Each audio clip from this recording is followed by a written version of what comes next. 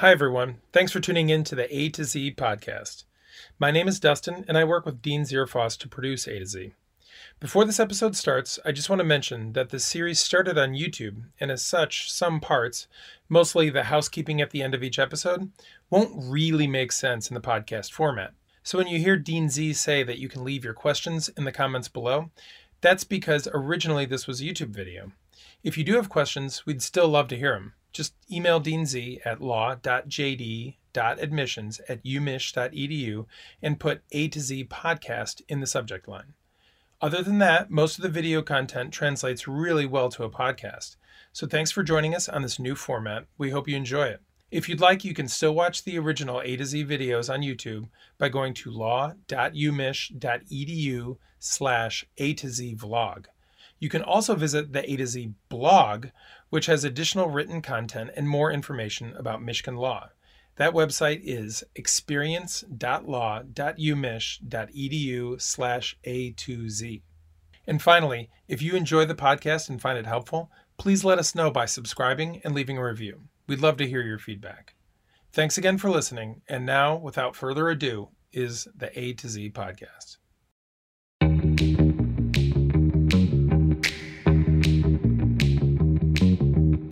Hello, everybody. It is Dean Z speaking to you from my basement. Today, I want to talk to you about K through JD, going straight through versus taking some time off. Most people at most schools have taken 1, 2, a couple years off. Some people have taken considerable amounts of time, but there is usually a fifth, a quarter, a third of the class that is going straight through.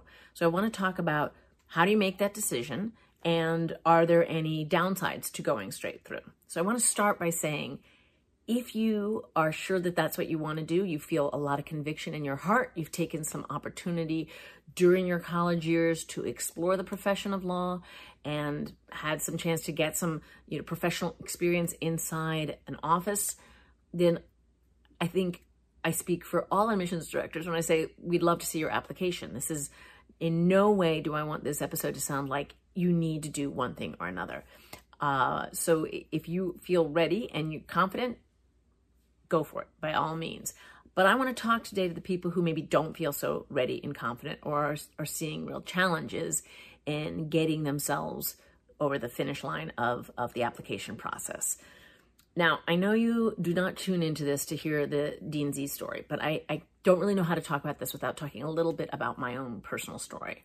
My mother went to law school when I was 8 years old in the 70s. It was very unusual, and it was hugely inspirational to me. So from about the age of 8, I was confident that law school was the path for me.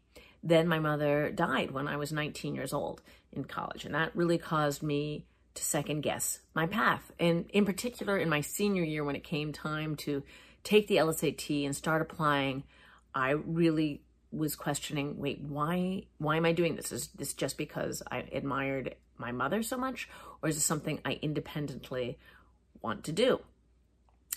And so I made the decision, I'm going to take a couple years off and work and try to think about this more and make sure it's what is the right path for me. And I got a lot of pressure back. In particular, one of my mother's law school professors actually called me. I don't know how he got wind of my plans, but he told me it was a huge mistake, that I should definitely go straight through, that if I didn't go straight through, I would never do it.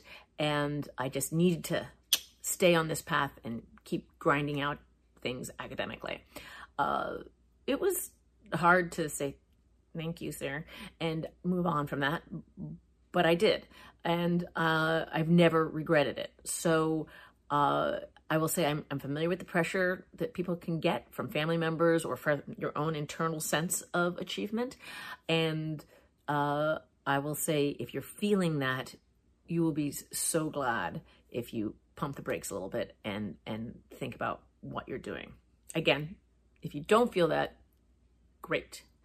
The other problem that sometimes comes up that makes me question whether people should be applying to law school in a given time frame is the opposite. It's not that they're feeling pressure, it's that this is the path of least resistance. It is, they don't really have a great idea about what they want to do after college, and law school is respectable, and they're good at taking tests, more or less, so that seems like the way to go.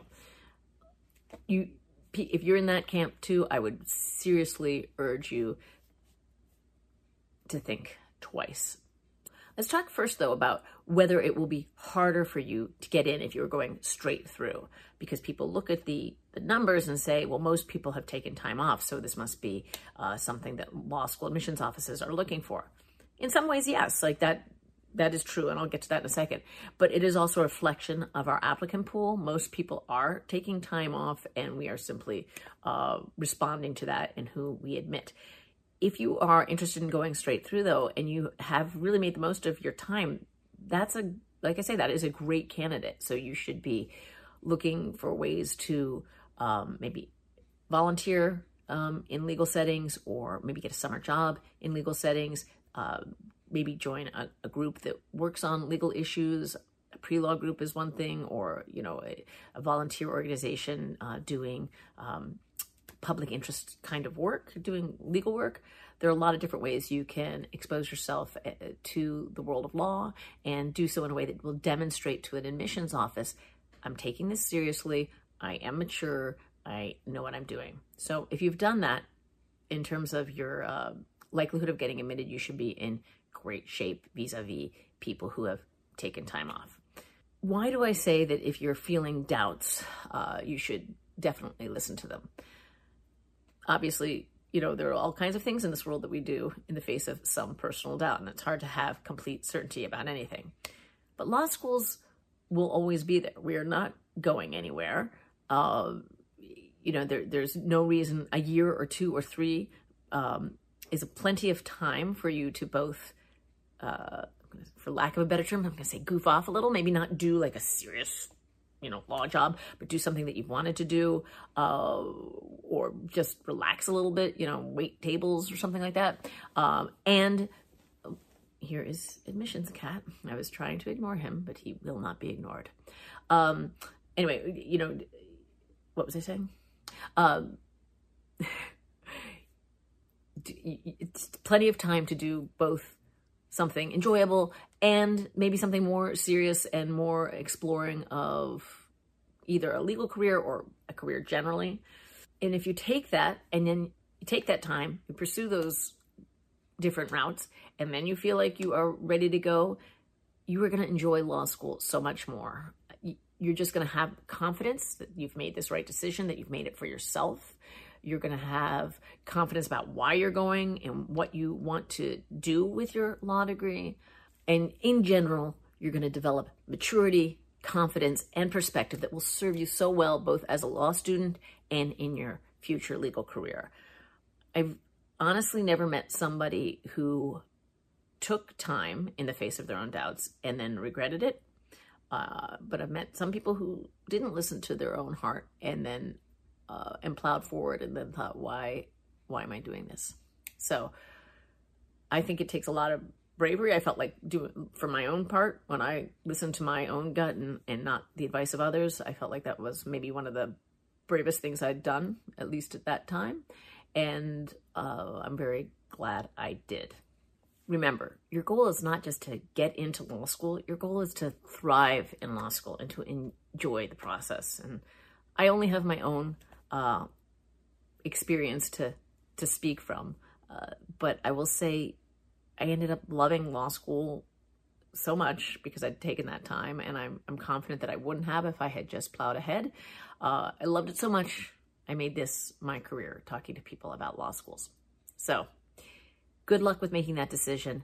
If you want to talk this out with somebody, I would really suggest talking to a pre-law advisor, maybe even a law school admissions office, a professor, maybe not people who have a lot of expectations for you, like your family members or even your friends.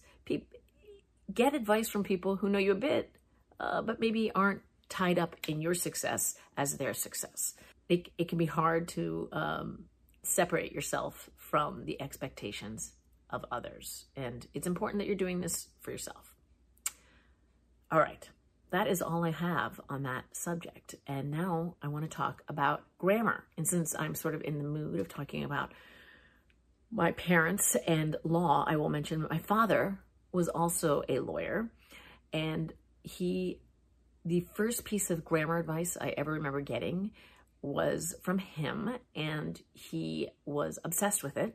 He used to say it a lot, and it is this. It was possessive before a gerund, he used to say mysteriously to me at a time in my life where I didn't know what a possessive was, and I definitely didn't know what a gerund was. But it turns out it means a gerund is basically just an ing word, a verb that has been transformed into a noun. So, let's say you bring your friend a cup of coffee, and then your friend says, I appreciate you bringing me coffee. If your friend is my dad, the friend says, you mean I appreciate your bringing me coffee. At which point you say, please don't ever bring me coffee again, Dad. I'm sick of hearing about possessives before gerunds, or something like that. And they are very rare. I mean, I think it is definitely, unlike some rules that I've talked about, I think far more people do not do this than do this. The reason I'm bringing it up is because I was recently talking to a 1L at Michigan whose father is also very into grammar, and he also always talks about possessives before gerunds. So I just think, maybe there is this group of people who are at an age to be hiring people who really love possessives before gerunds, and you're definitely not going to go wrong by using it. So think about it, consider it. Definitely one of the more optional grammar things I've ever talked about. Okay, I'm going to go before Admissions Cat destroys the house. He's trying to push over boxes again, but at least he is not meowing, so we're grateful for that. Thank you all for listening. I hope you found this useful. Please, would love to hear your feedback and suggestions. Please leave any comments in the comments below, as you know to do. I don't even know why I bother telling you this. Or send me an email at law.jd.admissions@umich.edu. And that was the cat, if you could hear that. And put vlog in the subject line.